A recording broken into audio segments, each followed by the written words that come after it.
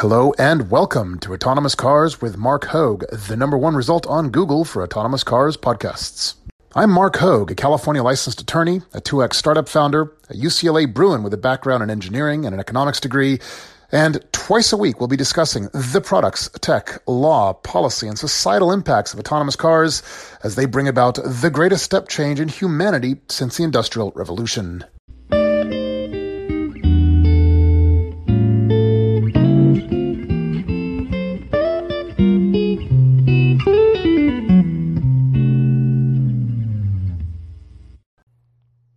Hello, good morning, and welcome. It's Tuesday, the 14th of May, 2019. This is episode 106, the penultimate episode of Season 3. We've got a great guest today. It's Mike Pinellas, PhD of Microtech Ventures. Mike comes at us from Detroit. By the way, sorry for the suboptimal audio quality on this recording. We were not able to use the Zencastr platform this time, so it's all done through the Anchor mobile app. Fortunately, Mike's voice comes over pretty crystal clear. It's my voice that suffered a bit, so sorry for that, but hope you enjoy it nevertheless. Before getting started, though, just a few quick announcements. So just as a reminder, I am, in fact, doing a short-term relocation to DC for nearly a month. I'll be leaving next Monday, the 20th of May. Obviously, my plan is to connect and meet with as many of you in the autonomous vehicle space, obviously, especially in law and policy. What else? With respect to closing out Season 3, some might perceive a bit early. Usually I go on summer break closer to August. The reason for this is pretty simple, really. I wanted to close out the season to coincide with my relocation to DC so that I could focus singularly on my on my goals while in DC, connecting with as many of you as possible and sort of laying the foundation for a potential permanent relocation there. I just didn't want any distractions. That said, the question then becomes, when will Season 4 pick up again? I don't know. The earliest would be roughly 2 months away, following a family trip to Europe. So at the very earliest, I'll be picking up again with Season 4 in sometime in mid-July. So that's the optimal earliest start date. I suppose a worst case scenario might be several weeks thereafter. But I will keep you posted. I'll update things on my various social media accounts at Autonomous Hogue, and of course over on my website at markhogue.com. So I think that's all I wanted to mention. Just one more thing real quick. If you remember a few weeks ago, I had shared that there's some article going up about me regarding, the podcast generally. I have now received an update that it should go live actually later today. So I will have that link for you as soon as it's available. It'll be shared, obviously, on my various social media accounts. So keep an eye open for that. Hopefully it turns out okay. We shall see. Anyway, not much else to say then. Let's dive in and get started. Some 30 or even 40 minutes, rather, with Mike Pinellas, PhD from Detroit. Microtech Ventures begins now. Hear that? Believe it or not, summer is just around the corner. Luckily, Armor All, America's most trusted auto appearance brand, has what your car needs to get that perfect summer shine. Plus, now through May 31st, we'll give you $5 for every $20 you spend on Armor All products. That means car wash pods, protectant, tire shine, you name it. Find out how to get your $5 rebate at armorall.com. Armor All, less work, more clean. Terms apply. Well, Mike, it's great to have you here today. Thanks so much for joining me. Hi, Mark. Great to be with you. I'm a big fan of your show, active listener, and very, very glad to be on today's episode. Very cool. Well, thanks very much.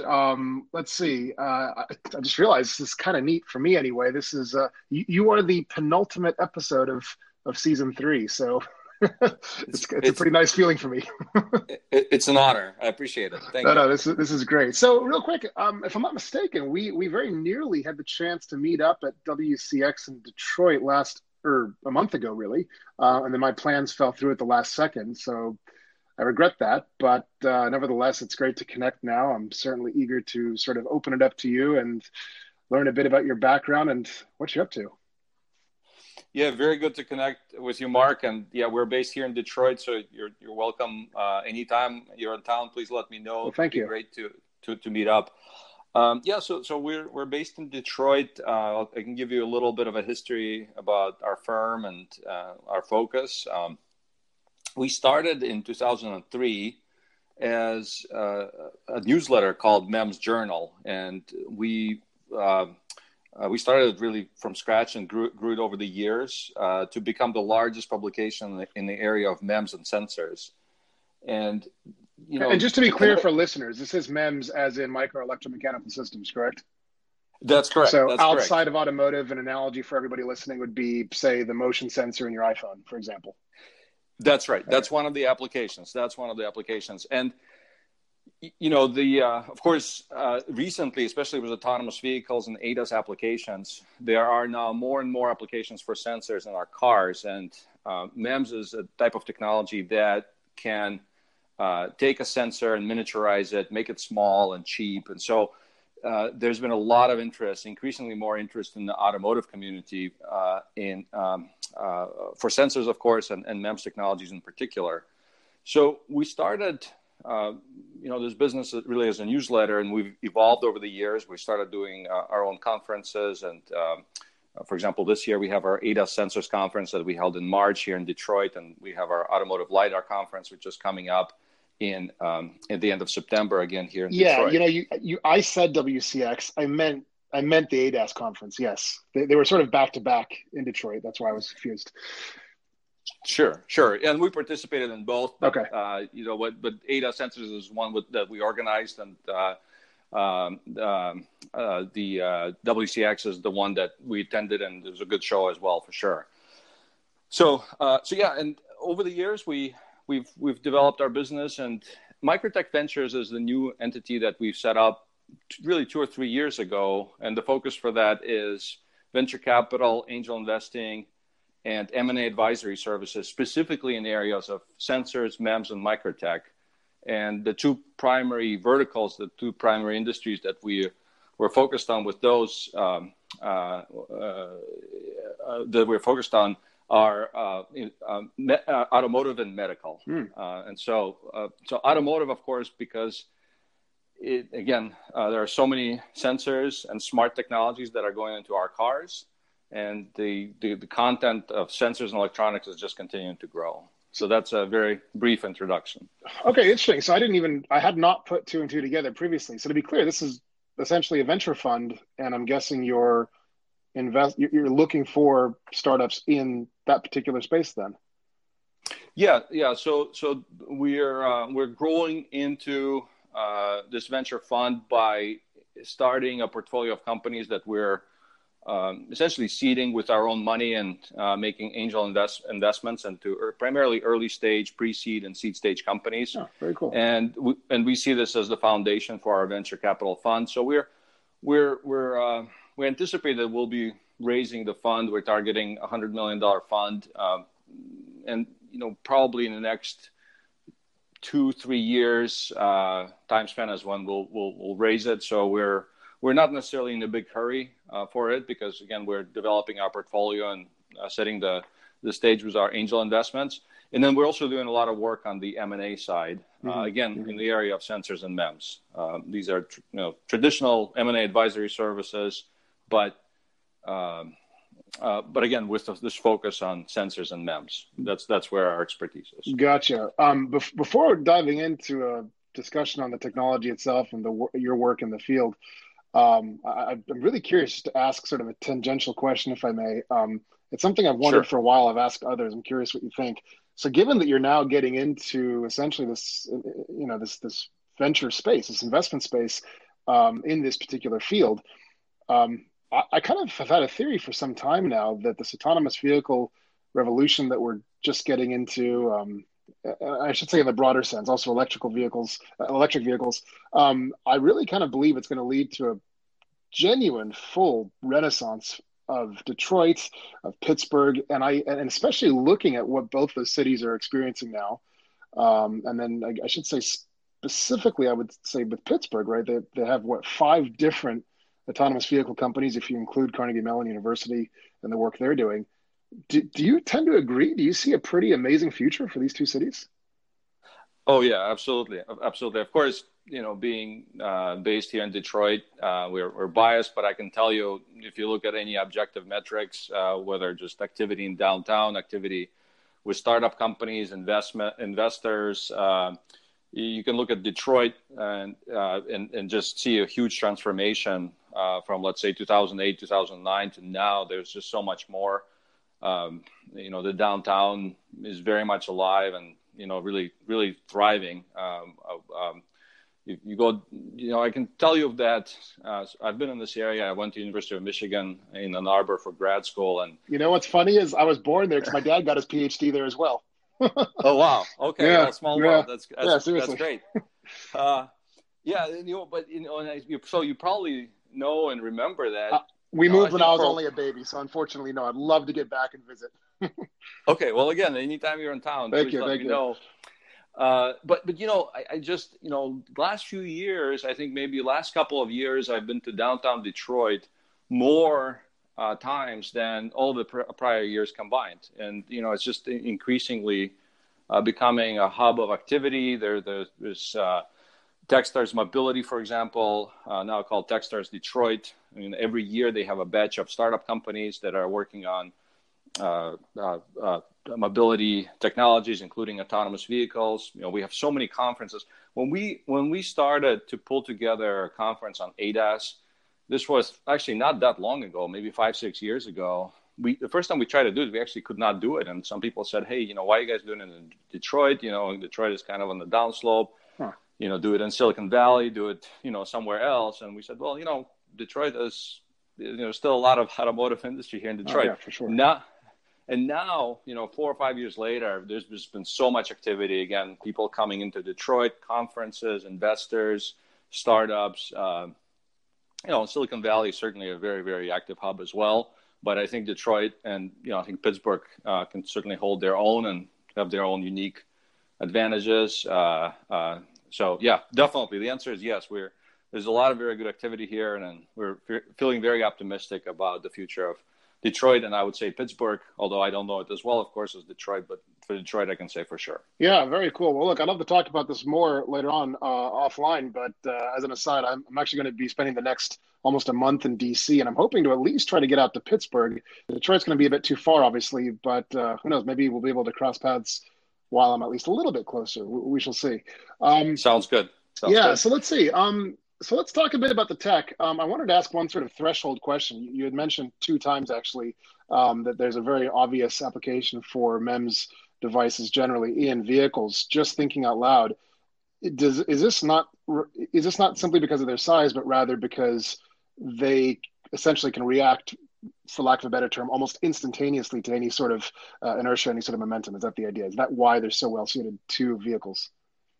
Well, yeah, it depends, of course, on the application and the context, and really there are actually quite, as you know, there are lots of different applications within the car.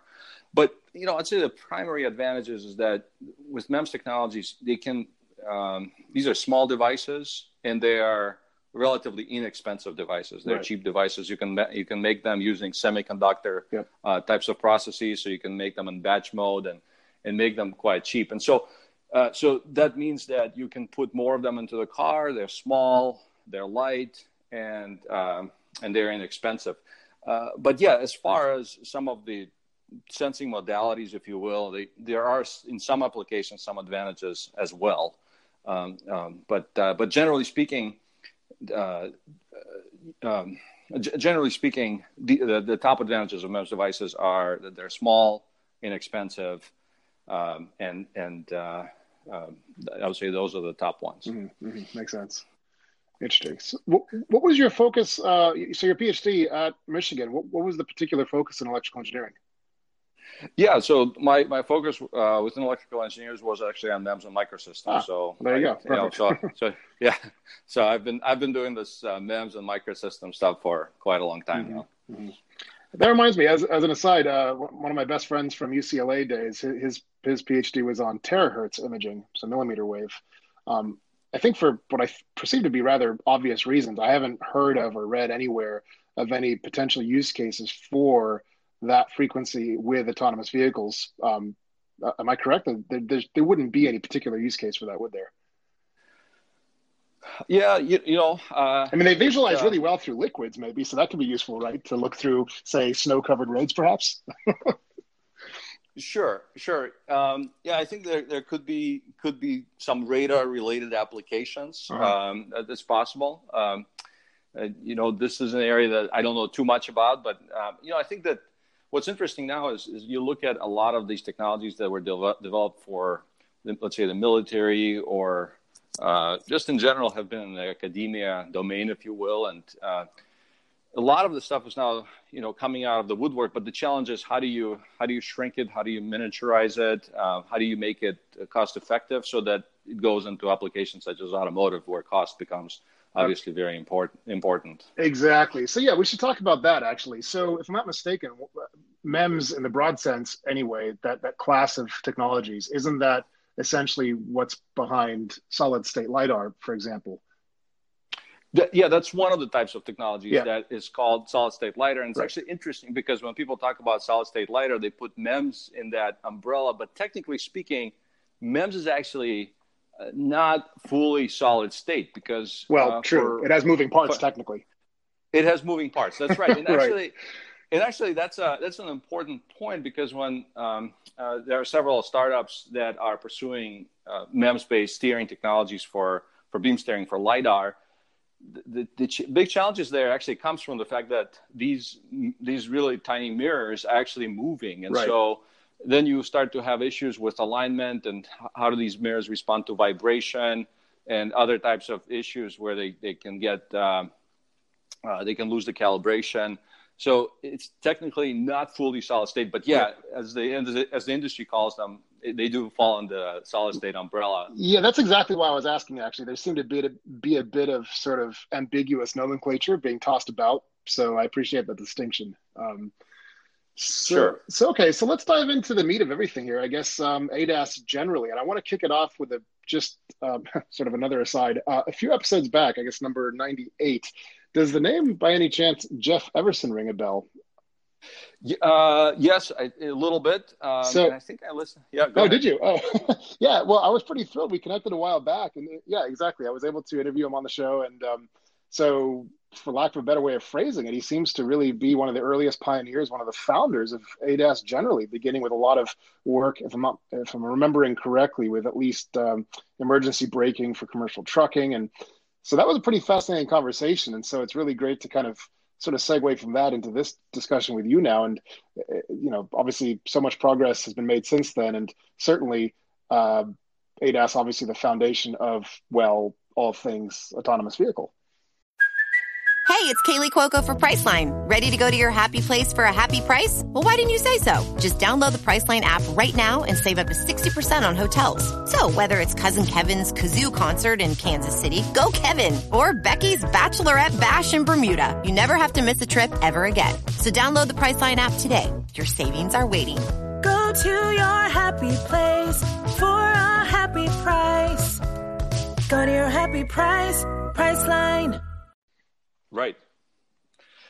Right. Yeah. And I think that's, when we had our conference, ADAS Sensors Conference this year, it was a very interesting, shift, I think, in terms of the speakers and the audience. This is the fourth year that we had this conference. And there was definitely, in the prior years, there were this sort of, I think there was more of people were kind of putting ADAS and autonomous vehicles on their different umbrellas and maybe different there were sort of somewhat different groups of people, and people were saying, hey, we're working on autonomous vehicles, we're not really working on ADAS, or ADAS guys were saying, hey, we're just working on ADAS, we're not really doing things on autonomous vehicles. I think now there's more of a convergence, and I think one of the big insights that came out of the conference is that people are really accepting the fact that it will take us a while to get to fully autonomous vehicles, and that ADAS is really a necessary stepping stone for that. And the two communities, of course, there's some overlap, but the two communities, I think, are getting closer together.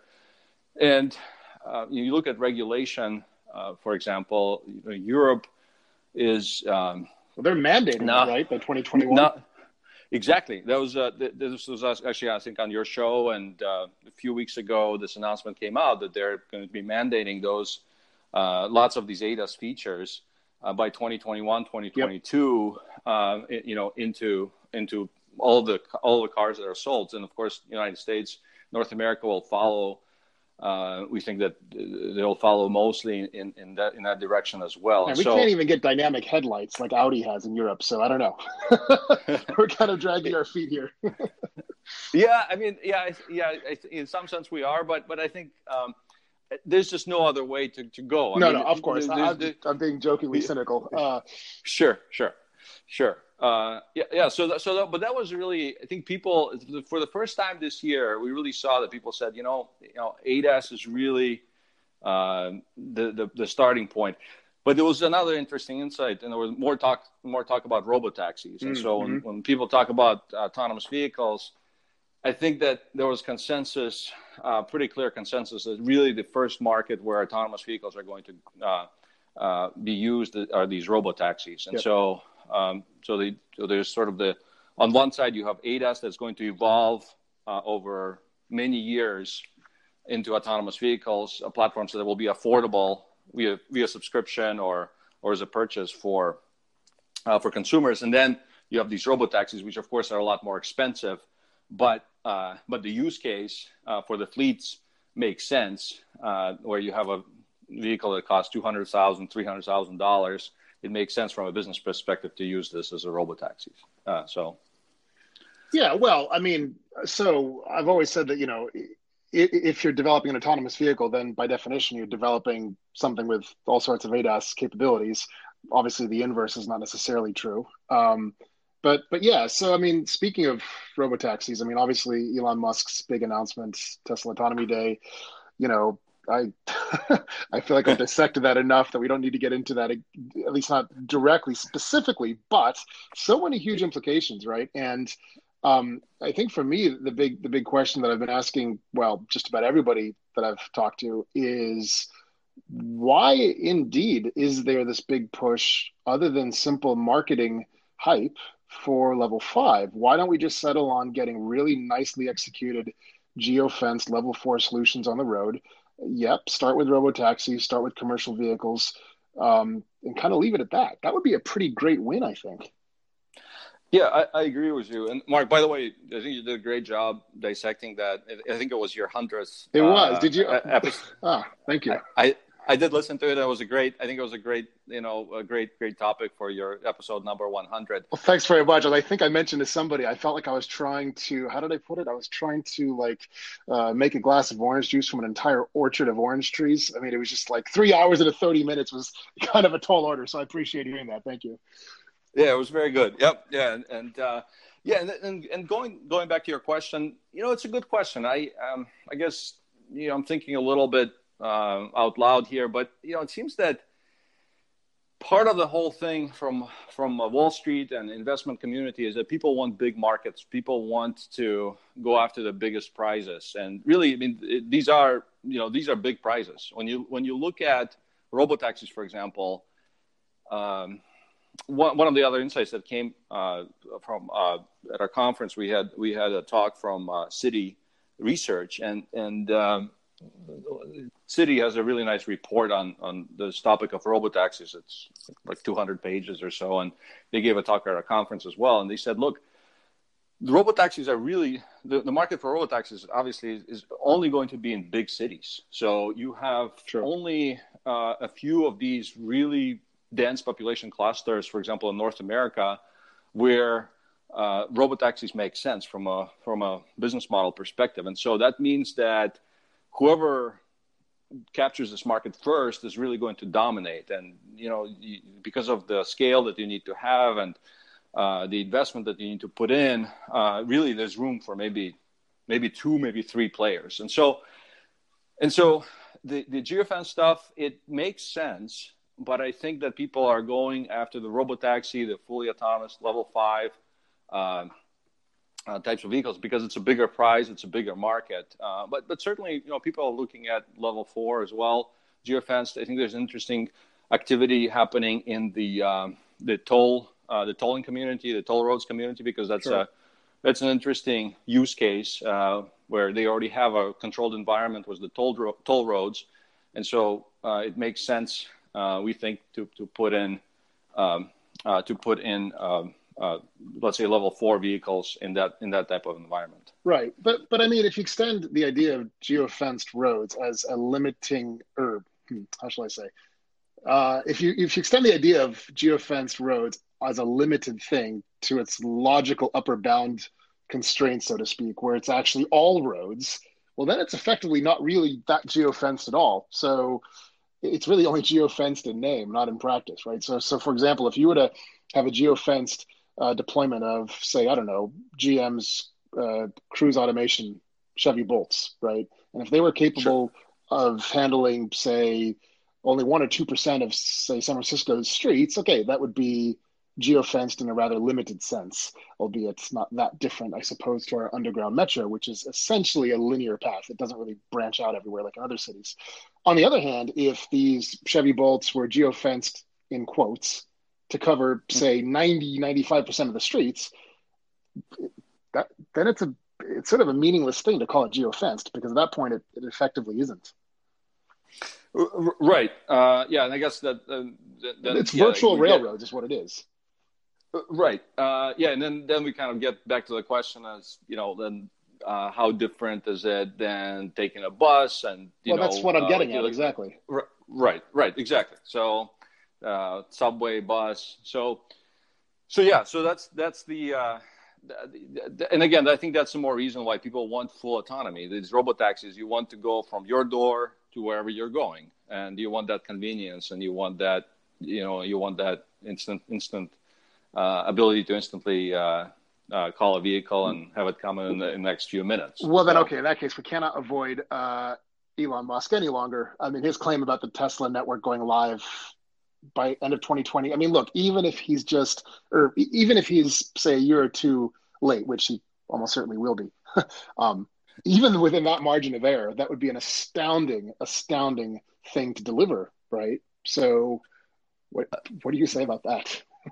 Well, I agree with you. I think it will be very tough. Look, I think Elon Musk has done a lot for the automotive industry. I think the presence of Tesla has really pushed the rest of the industry, to innovate and to try to keep up on some of these new developments. But I think Elon Musk, he's also very clever in terms of how he uses PR and media to continue to draw attention to Tesla and to make sure that Tesla is on the forefront of media pages and articles that we see. So I think it will be tough for really Tesla to deliver on these things. And they do have a history of saying, "Hey, we're going to get to this milestone by a certain date," and they don't get there. And again, they eventually get there. They eventually get there. And so the question is, obviously, there's competition. So Uber just went public this week. Lyft went public a short while ago. These guys, in order for them to justify their valuations, in order for them to get to the next step, they will need to deliver level 5 vehicles at some point fairly soon in the next few years, in order for them to really deliver on the promise that they've been discussing with investors. So these guys are looking after this. They're going after this market as well. And of course, then there are others as well. There are other OEMs and there's other competition. So the question is, can Tesla do it fast enough? And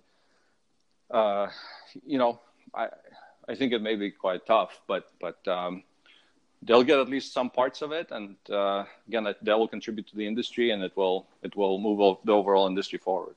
That's an interesting point, and it just made me think of something a bit weird, I guess. So I feel like what I remember just sort of back in the day with most technology was that we consumers were sort of impatient. We wanted, oh, our computer wasn't fast enough, or the hard drive's not big enough, or the internet's not fast enough, and so on, right? And I feel like for the first time in history, technology is actually outpacing, well, everything else, including consumer demand. And I guess what I mean by that is this. I feel like even though obtaining those final, 5 or 6.9s to 100% autonomy, right?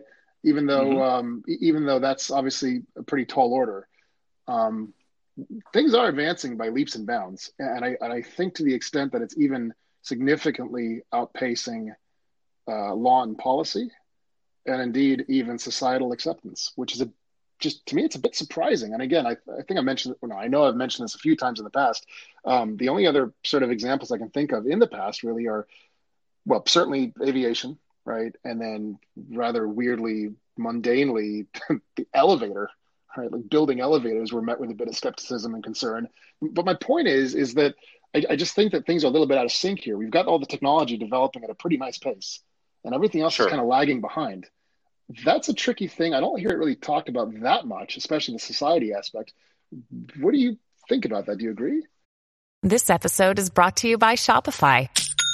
Forget the frustration of picking commerce platforms when you switch your business to Shopify, the global commerce platform that supercharges your selling wherever you sell. With Shopify, you'll harness the same intuitive features, trusted apps, and powerful analytics used by the world's leading brands. Sign up today for your $1 per month trial period at shopify.com/tech, all lowercase. That's shopify.com/tech. Well, that's a really good point. And, I don't remember the exact quote from Bill Gates, but I think there's a quote of Bill Gates saying that, there's a market for X number of computers, and basically that number was just ridiculously low, even though at that time it may have seemed high. And, you go back to the history of technology in general. You mentioned a few examples, but again, computers, integrated circuits, fax machine, phones. You look at pretty much any technology that when it came out, people said, well, this is kind of interesting, but it's got a niche market. The internet itself, I think you look back at the internet and you look at the .com crash and the correction in 99, 2000, and people said, oh, what's this? A lot of these internet companies, they can't make a profit. And a few people, of course, were saying that, hey, the internet is going to this is just the tip of the iceberg, and there's going to be a huge potential for the internet. But at that time, especially during that stock market.com crash, there was really a lot of pessimism. And so I think that this is part of the same type of a pattern. There's a lot of excitement with autonomous vehicles, connected vehicles, ADAS technologies. There's probably going to be some sort of a correction in terms of hype, but yeah, it's coming, and I think the society needs to catch up. It always takes longer, for people to kind of take the technology and use it. You start seeing your friends use it. You start seeing these use cases. I can tell you, even from my example, when the iPhone came out, I didn't get the first iPhone. That's funny. Me too. I wasn't until 3GS. Yeah, that's right. So I got the iPhone 3. I think it was iPhone 3. And when I because at first I saw people using, there's a few people using iPhones, and I thought, this is kind of interesting, but I don't know. I have my normal phone. It seems to be fine. But once I actually started using it, once I actually came into the store and started using it, I bought it right away. So it's just one data point, one example. But I think that just going back to again the actual data, the history. As with any technology, society, it takes a while for it to be adopted. And the thing is that the price point also has to be correct. And I think with autonomous vehicles, that's actually one of the things that still needs to evolve and develop further, because the price point, obviously, to put all the sensors that are necessary, to put all of the technologies that are necessary for autonomous vehicles right now, it would be too expensive. Even for the fleets, they're still trying to get there. So they need to get. Yeah, no, that's certainly a good point. And actually, you said a thing I wanted to touch on. You mentioned the iPhone, and so same as you. They came out in 2007. I didn't get the first one just because I thought, well, this is cool, but it doesn't. There's a bunch of things about it that are a bit weird, that bothered me. And then 2008 came around, and I was getting ready for the California bar exam, which had I bought that iPhone before the bar exam, I would have certainly failed. So it's a good thing I had my study group saying, don't get the iPhone yet.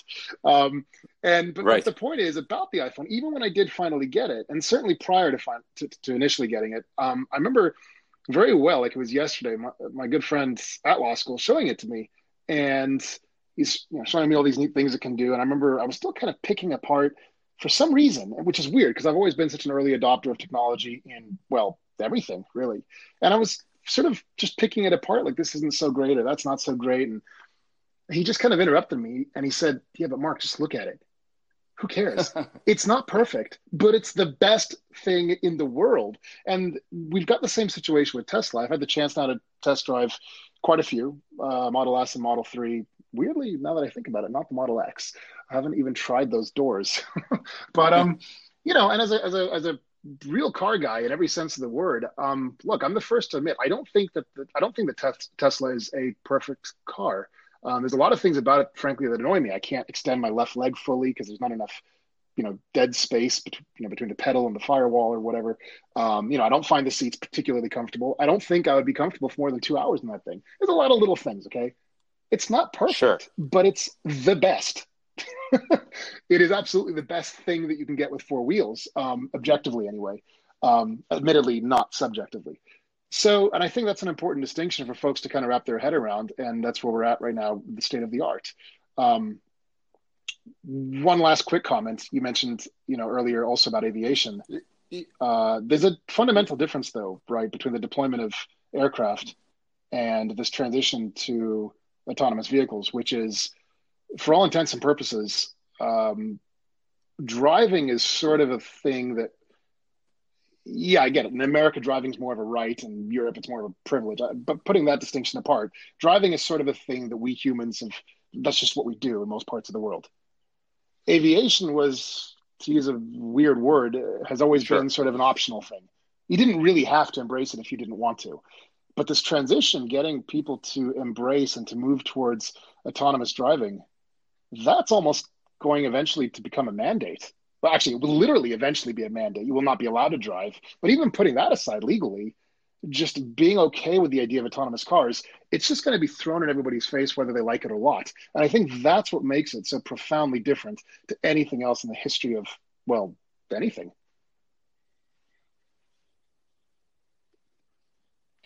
Yeah, absolutely. The threshold, this is, some of these prior patterns of technology adoption, of course, there are some elements with autonomous vehicles that apply, but the threshold needs to be higher because there's a safety element that's involved, and it's, I think that's one of the biggest things is the safety. People weren't dying using flip phones. Going back to that example, of course, And ironically, they're dying more now taking selfies with an iPhone. Exactly. So, but that was still a big.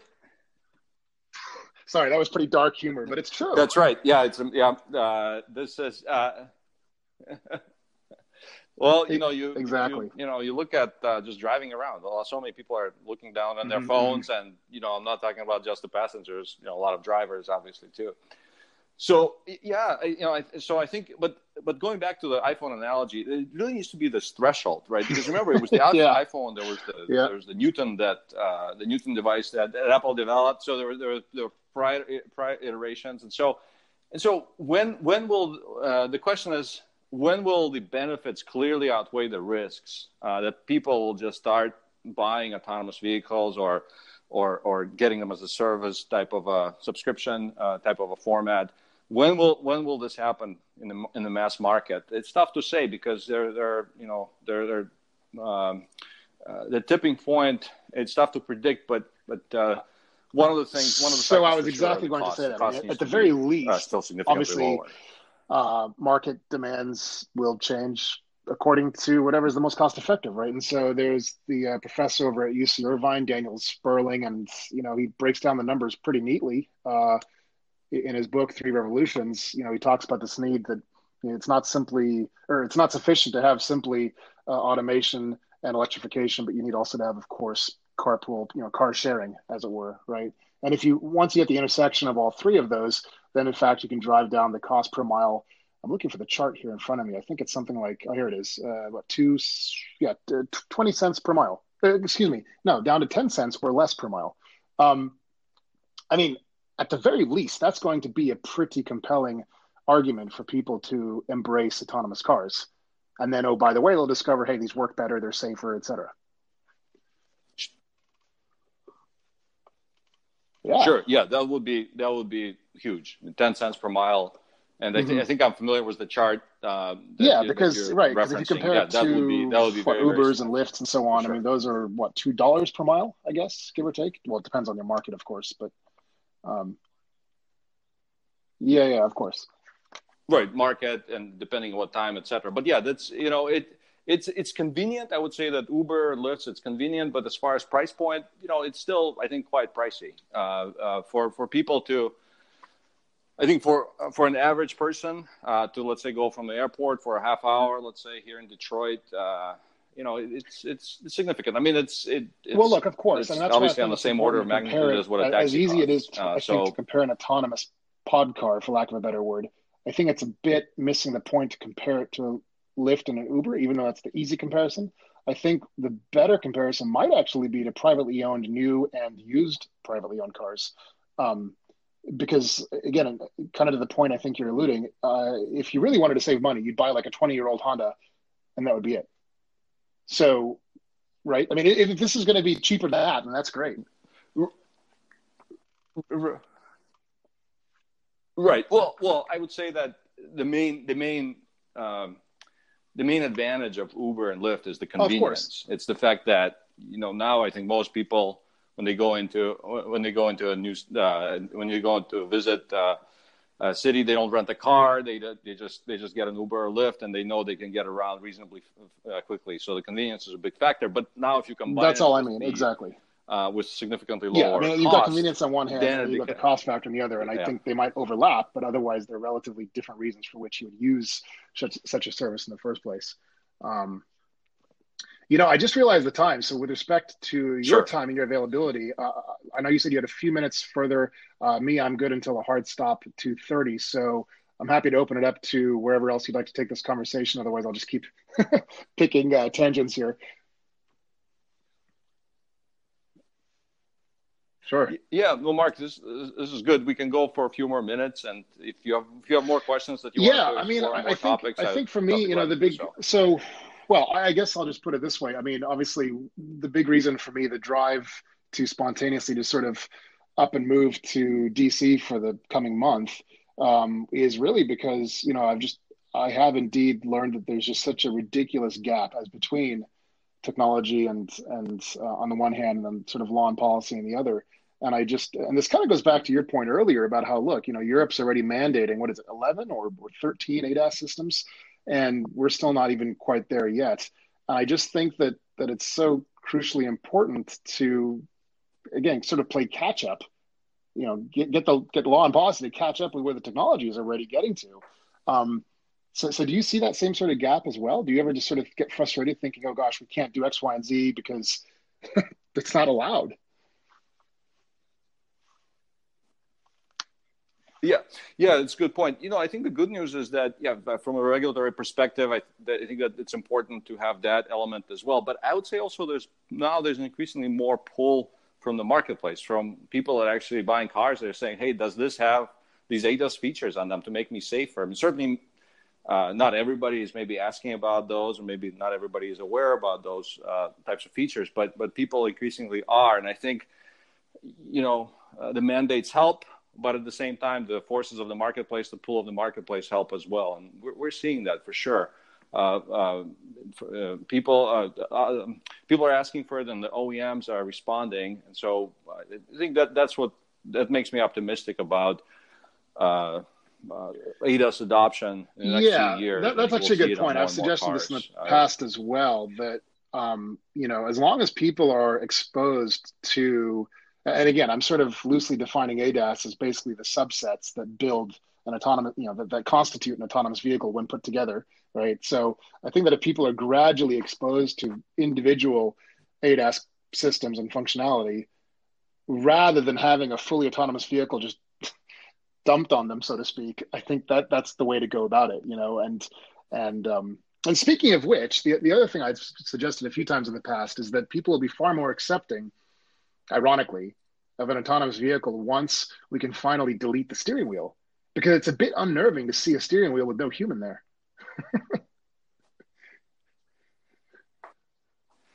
Yeah, exactly. That's right. Why do you need that wheel? If the steering wheel is there, then then you have to use it. Yeah. Right. Yeah, and so there are some interesting another interesting use case are these shuttles. For example, here in Metro Detroit area, we have a startup that actually came out of the University of Michigan called May Mobility. And they've received quite a bit of funding, and they by. Hey, Mike, your line is cutting out for some reason.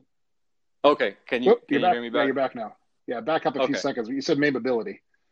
Yeah, May Mobility. So they have these shuttles that they're still early stage company, but they have a few shuttles that are low speed shuttles that go around downtown Detroit.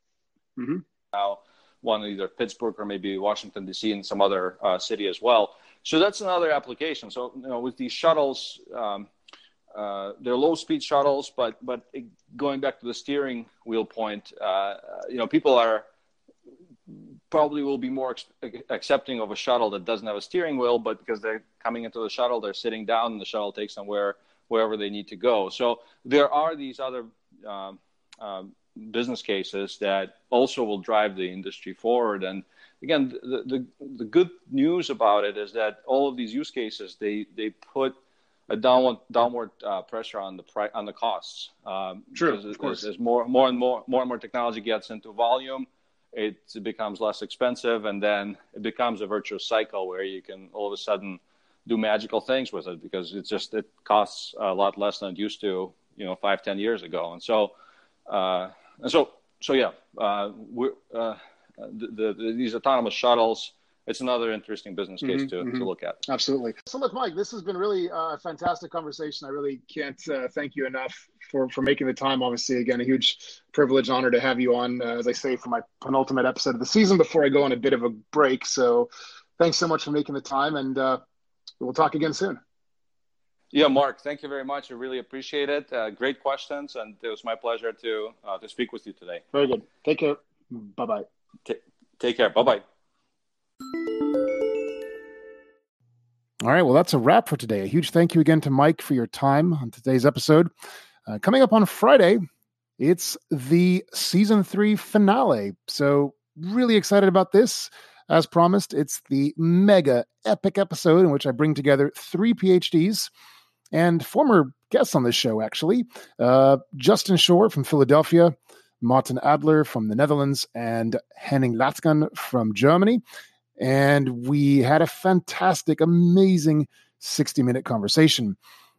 There was just one small problem. We happened to suffer some pretty catastrophic technical issues with Zencastr, unfortunately. So, our 60-minute episode is looking like it's going to be closer to 30 to 40 minutes. I'll know for sure once I get through kind of editing and splicing this veritable jigsaw puzzle of audio clips. Look, we obviously had a bit of a talk about this, the 4 of us, but the immediate unanimous consensus was let's definitely go ahead and publish what we have, what we can salvage. The alternative, of course, would have been to simply can the whole thing and try and do it again sometime in season 4. But yeah, so given that consensus, obviously a huge thank you to Justin and Martin and Henning for their understanding and indeed their blessings to go ahead and publish what we have. So yeah, that will go live Friday, the 17th of May. So very excited about that, notwithstanding the technical issues, and I do hope you'll enjoy it. Anyway, that is a wrap for today then. So thank you again so much for listening. Until Friday, have a wonderful rest of the week. Take care. Bye-bye.